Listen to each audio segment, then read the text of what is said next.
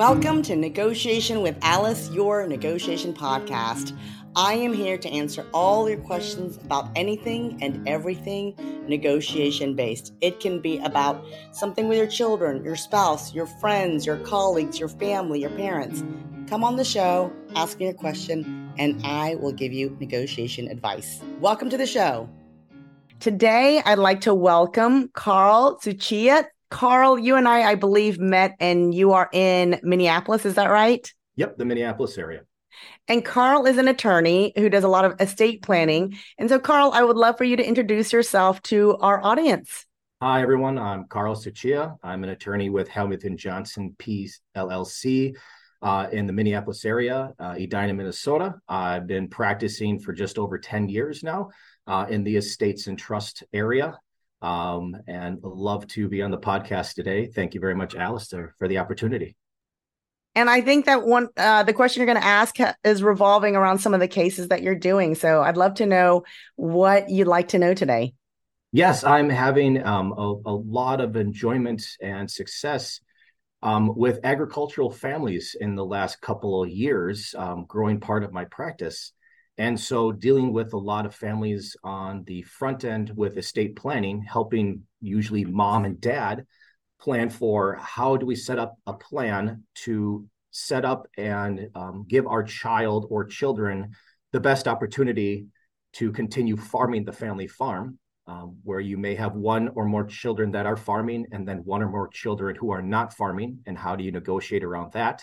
And then also on the administration side, if mom and dad have passed away, leaving the children, how do the children work out amongst themselves how to divide up the inheritance that mom and dad have left when there is a family farm where one child needs it and the other children do not need the farm. Wonderful. So I'd love to start with the first question when it's just the parents and they're trying to figure out how to pass this on to their heirs. When they're having these conversations with you, are they bringing along the voices of their kids, or are they trying to do this in a vacuum without asking their kids? It's all over the place. Most of the time, my conversations are just with mom and dad because they are my clients. I am a big proponent, and I see a lot of great success when after that initial kind of design and consultation meeting, I tell the parents that it's not required, but it usually goes much better if they involve their children in the discussion, so that the kids feel like they have a hand in the process. The ultimate decision is mom and dad. No one can tell them what to do. But if the children are part of the discussion and some, decision making, then there's buy-in by the children, and the chance of conflict and friction later on is much lower in my experience. Absolutely. So I'm going to just put on my mediator hat for a moment and suggest that when there's a negotiation going on, and I'm usually mediating, if all the stakeholders are not present, it doesn't come out with like the best resolution because you're missing stakeholders. And so in your particular instance, the kids, the adult children, are actually stakeholders. And so I understand the parents' desire to say, oh, we want to gift this thing to them. And, when we leave, this is what we want to leave them. But if you're missing half of the voices, you might want to let them know that if the stakeholders, or if all of them are not there, the whole deal can fall apart after they're gone. Because everyone has a different idea. Someone might get an inheritance that they don't want anything to do with, right? And so then that is going to cause friction later on. And when they're trying to figure out what's fair, everyone has a different idea of what is fair. And it's not a good barometer to say, let's just make it fair. Let's give everyone equal shares, because people are different. Their needs are different. Their wants are different. Their level of engagement in some kind of responsibility of owning something, right? If they're being gifted a farm, that's different. And so the concept of let's make a fair deal with missing stakeholders is a very big error. Now, I had something very similar to what you're talking about when the parents have already passed away, and there were six siblings, and they didn't gift a farm, but they gifted the family home. Mm-hmm. And the idea was, this is our family home. You grew up in this home, so we're giving it to you, and you can use it as a safe haven. If someone needs a place to live, or if you want to have gatherings together, this is what we would like for you to do with it. What the parents did not anticipate, and now they're gone, so it's too late to change it, is that all six of them did not have the same idea. So one of them didn't want to have anything to do with it, didn't want to have any responsibility, didn't want to have the liabilities that are associated with it. And one other sibling was working with an attorney to draft a will. And when the attorney talked to him, he said, "What are all of your assets?" And this home, the 1/6 ownership of this home came up. And he said, "I don't think I want to gift my children 1/6 ownership of a home that they have like no sentimental, attachment to." And so suddenly he was forced to go and ask for his siblings for a buyout, which really wrecked all of the siblings' close relationships with one another. This is something that the parents probably never, ever dreamed of. The other siblings never dreamed that this would happen, but this was reality. And it's because the stakeholders were not brought in at the front end to say, what do you want if we are going to like gift this to you all? Yeah, you're absolutely right. I see that a lot on the administration side, that mom and dad believe that, of course, when they're gone, everything will be fine. All right. There's faith that, when we're gone, the kids will, of course, get along. And I see this a lot, not just with family farms, but in your example, the primary home where they grew up. Here in Minnesota, we have a lot of this stuff with the family cabin up north. We see this a lot. We see the same thing with hunting land, all right, where you have an asset like real estate that, people want 1/6 each, like your situation here, all right, but maybe they don't want the actual land itself. Maybe they just want their value share of the total inheritance. So they want to be bought out by their siblings. And that kind of throws a grenade sometimes in that relationship unexpectedly, where you may not expect the kind of responses from your siblings. That's where, from the planning standpoint, it's important to have the parents in control of the asset, have that conversation first between the two of them, and then second with their stakeholders, their children, to set up a plan that works for everyone. Because if you just take the simple path of leaving something like a home or a cabin directly to your children outright, and they become undivided 1/6 owners, all right, you're essentially forcing your children into business with each other. All right. They're stuck with each other. And generally in that situation, nothing can get done unless there's unanimous agreement. And then on top of that, if there's nothing that changes on and people are free to devise their share to their heirs, you can have ownership from one married couple to 6 children. And then if people pass away, 6 can become 12, can become 30. And now you have a huge mess from an ownership standpoint that will have to be resolved sometime in the future. Absolutely. And unwittingly, sometimes parents might end up, like you mentioned, blowing up the relationship between the siblings, right? Where they might be very close, they might be very loving, but when they're forced into a business agreement, sort of unwittingly, because the parents have put them in that position, frequently because everyone is jockeying for what's fair, and every single person has a different opinion of what is fair to them. It's all of a sudden breaking apart the very fabric of what the parent is, like the opposite of what the parents want, right? The parents Absolutely. are feeling like, I'm giving this love, this symbol of love in the form of a farm or a home, and we love our children and they're very close and we're gifting it to them. And all of a sudden that symbol of love turns into a conflict which Yeah. starts to drive a wedge between their children who, prior to inheriting this, were very close and very happy. Yeah, you're absolutely right. And then goes along with that is you get the benefit that now I inherited 1/6 of this family property from my parents, but I am also responsible for 1/6 of the cost. So what happens then if you have a child that uses it more than the other siblings, but stops paying toward the upkeep and maintenance and costs? You got a freeloader situation there. And that's when, there's going to be more friction. There's going to be building resentment, usually against that child who is not paying their fair share. And something's going to give at some point in the future. That's the tough Absolutely. part.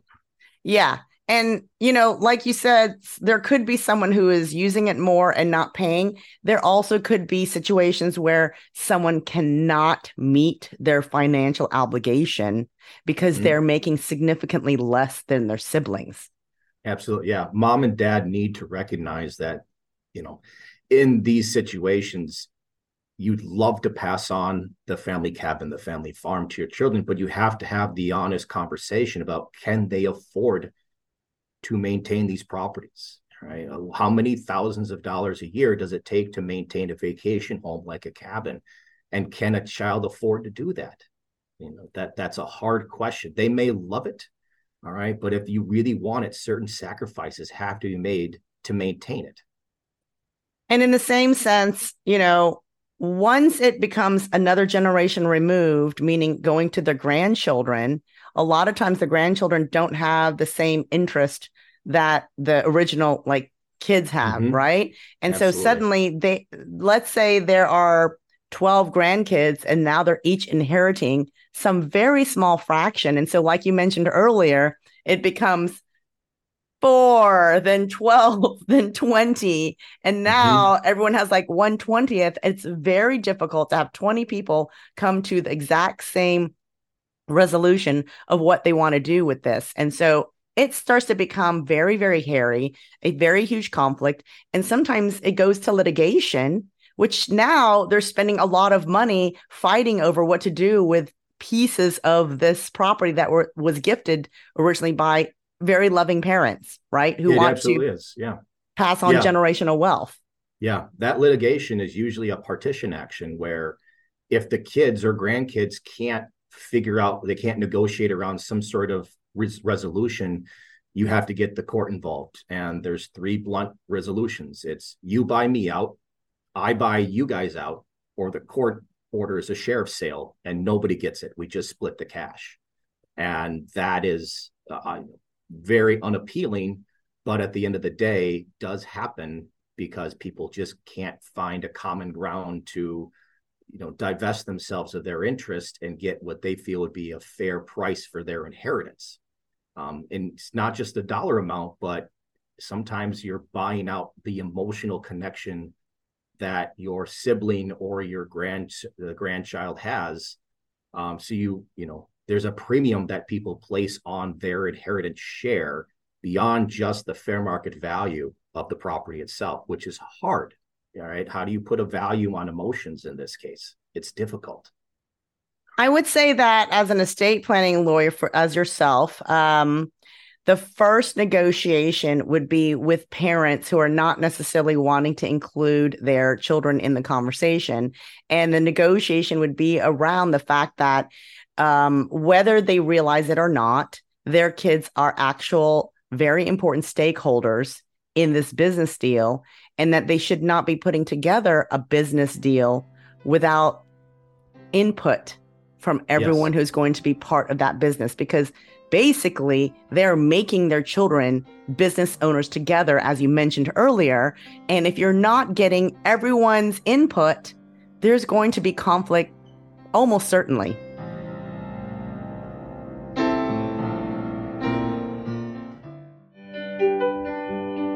If you've ever wondered, how do I get my spouse to do more of their share of the chores? Or you figure, how can I convince them to go on this vacation? You're basically negotiating. So if you'd like to get better at negotiations so that you can have better outcomes in your life, Please check out Alice's negotiation courses. You can find them at negotiationwithalice.com. Please visit my website, come and join and be a part of our small group negotiation course, and I will get your negotiation chops a lot sharper.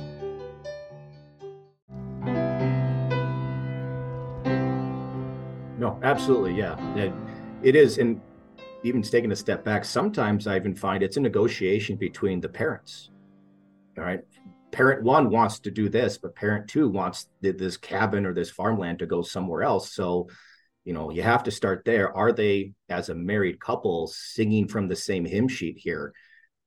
If so, great. Then let's involve the kids. So, like you're saying, and like I'm a big proponent of, let's have these interested parties feel like they have some sort of input and stake in the outcome, and we can craft a plan around what they want. Do they really want the farm? Can they really afford to own the farm or the cabin? If you got a child that has moved out east here, like in Minnesota here, a family farm in Southwest Minnesota, but the kid has moved out east, all right, they don't want the farm, all right, they're interested in maybe something else that mom and dad can offer. So what do mom and dad feel is equitable and fair amongst their children to make sure that at the end of the day, they're leaving their children in the best possible scenario for continued future relationships where money is not a source of friction. Money in terms of actual cash or investments, or more difficult, land like home, farm, hunting land, cabin, all that stuff can surprisingly become a real point of conflict if there isn't an open discussion about it in the planning part. Absolutely. And even though siblings all come from the same family, or, sometimes can come from the same family, they may not have the same values, and they may not think of the same things as equally important.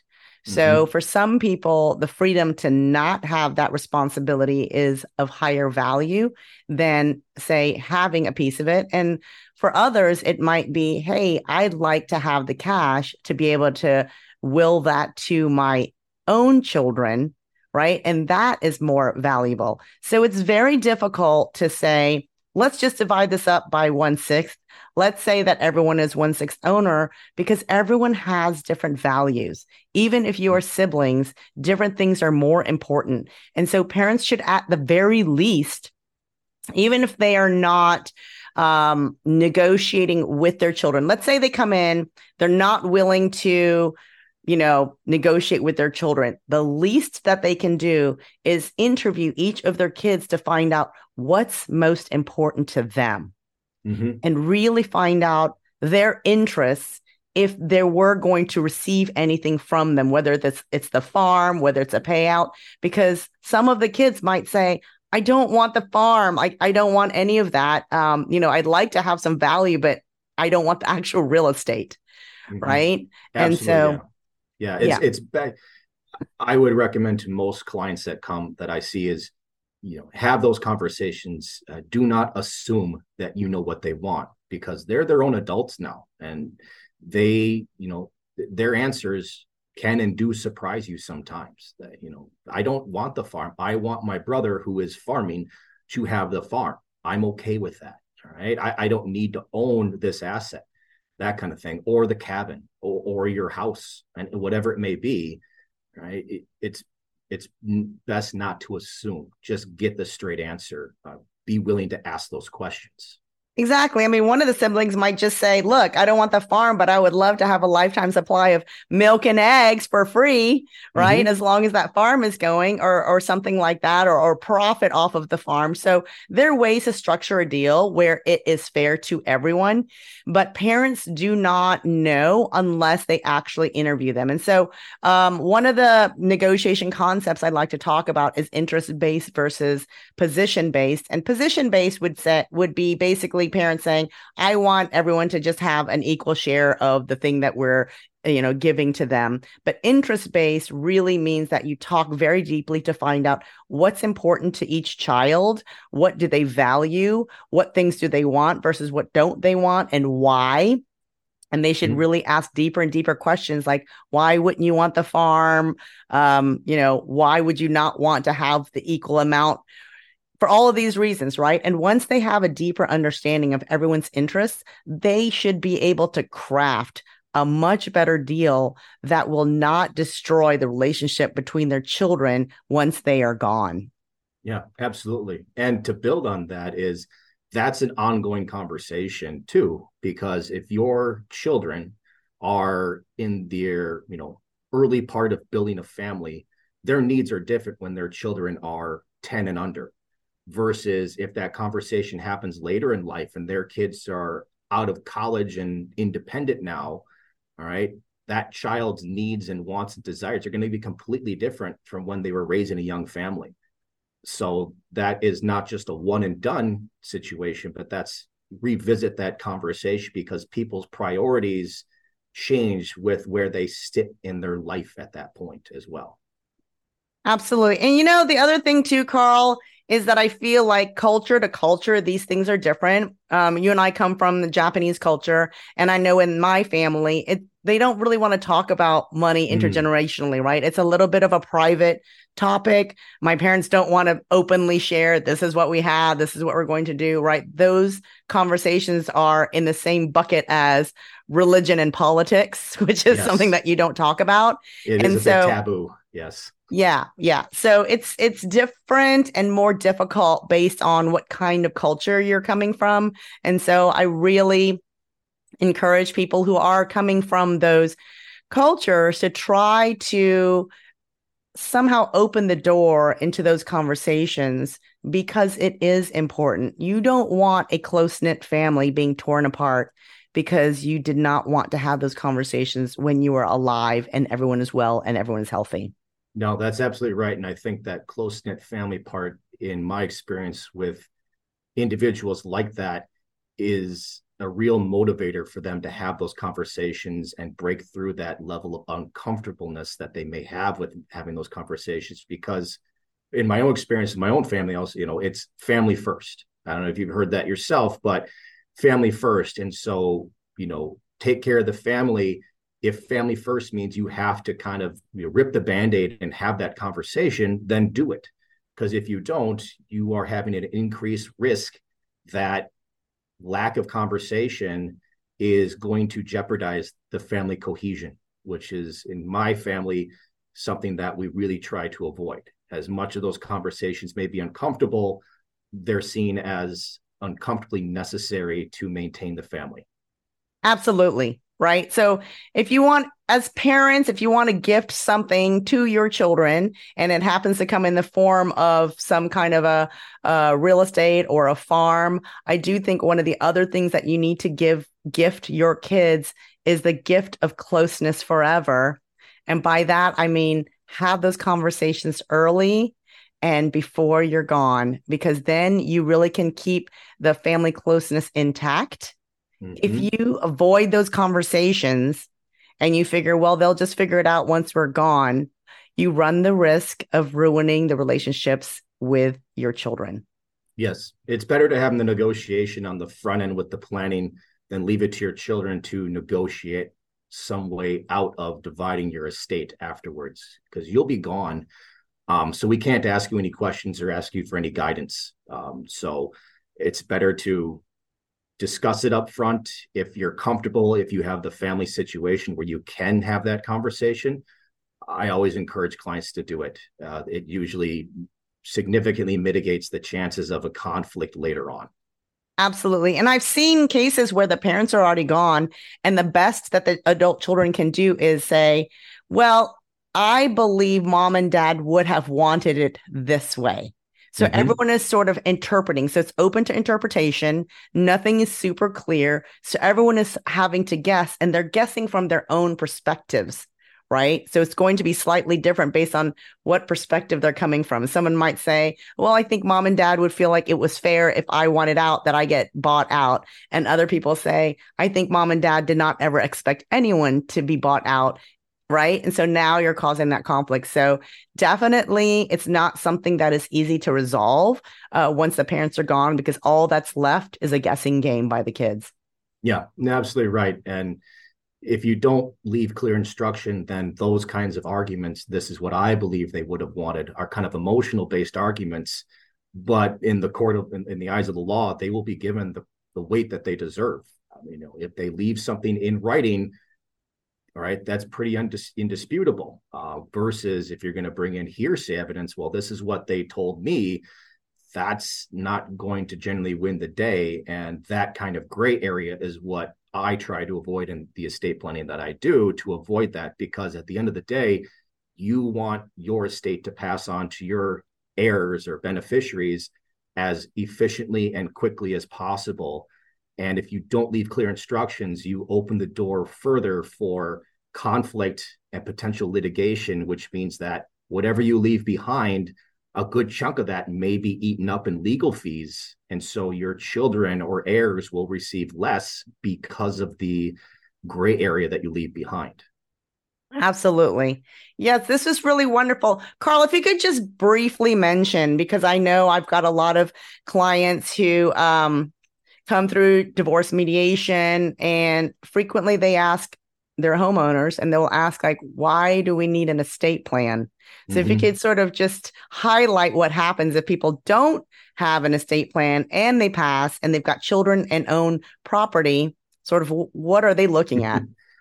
In Minnesota, if an individual passes on, if they have certain assets, first we'll see, are those assets jointly held with someone, right of survivorship, a spouse, for example. All right, that's a non-probate asset that'll just pass to the survivor. Otherwise, does the asset have a beneficiary designation? If so, and that beneficiary survives that person, then that asset will pass on to that person, the named beneficiary. If neither of those things happen, then that asset becomes a probate asset, and probate through the local court where that person resided or where the asset is located is going to be necessary here in Minnesota.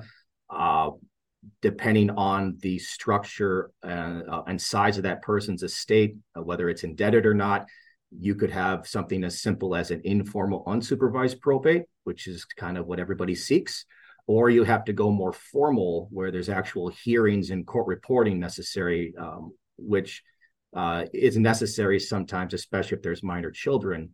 If you have a will, that will be admitted to court for probate.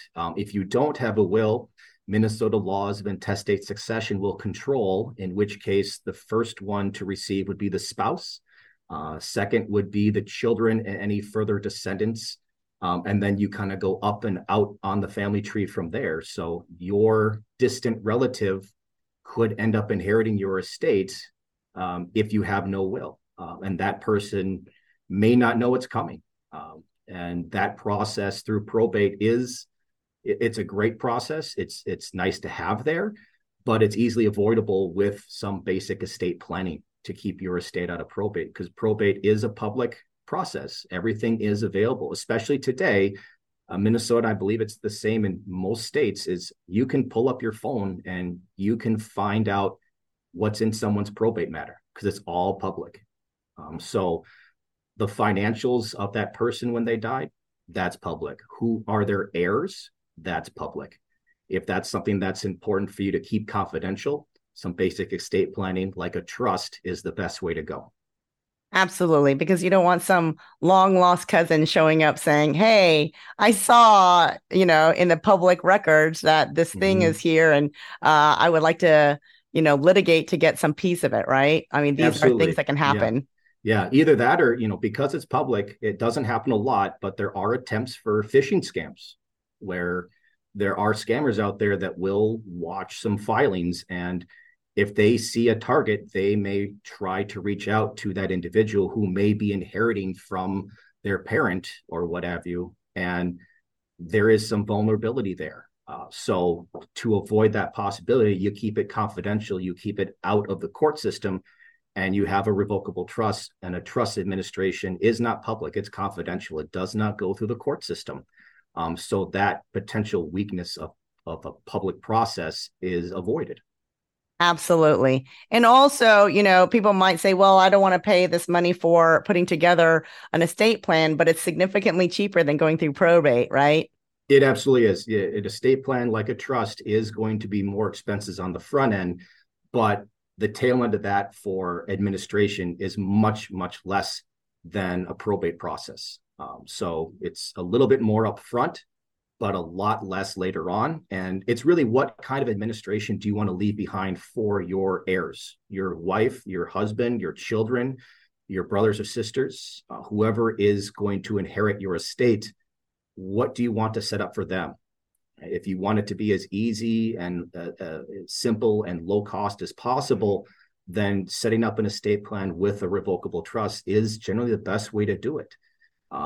Otherwise, you are potentially looking at, leaving your heirs with a couple $1,000s worth of legal fees to help them get through the process through a probate. So in my opinion, take it with a grain of salt because you're hearing it from an estate planning attorney. It's better to invest that money on the front end so that you set up your descendants for an easier administration later on.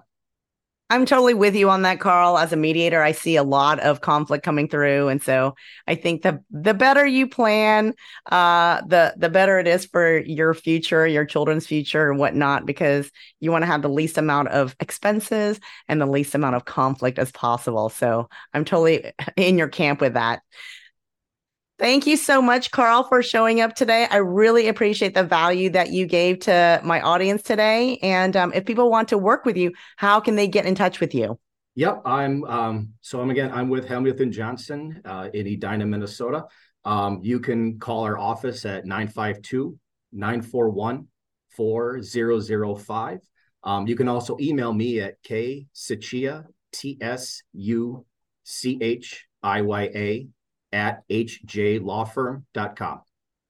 Awesome. And I'll have that information in the show notes for our listeners if you want to reach out to Carl. And Carl, are you licensed only in Minnesota, or are you licensed in other states as well?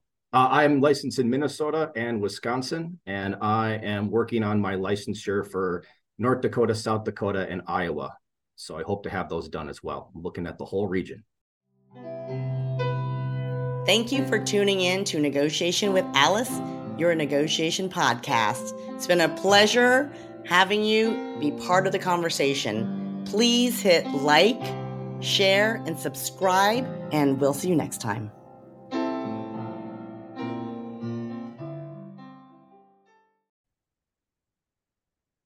If you enjoyed my podcast, Negotiation with Alice, and are interested in working with me to level up your negotiation, communication, and persuasion skills, please check out ShekinaNegotiationAcademy.com. That's Shekina, spelled SHIKINA, negotiationacademy.com. See you on the next podcast.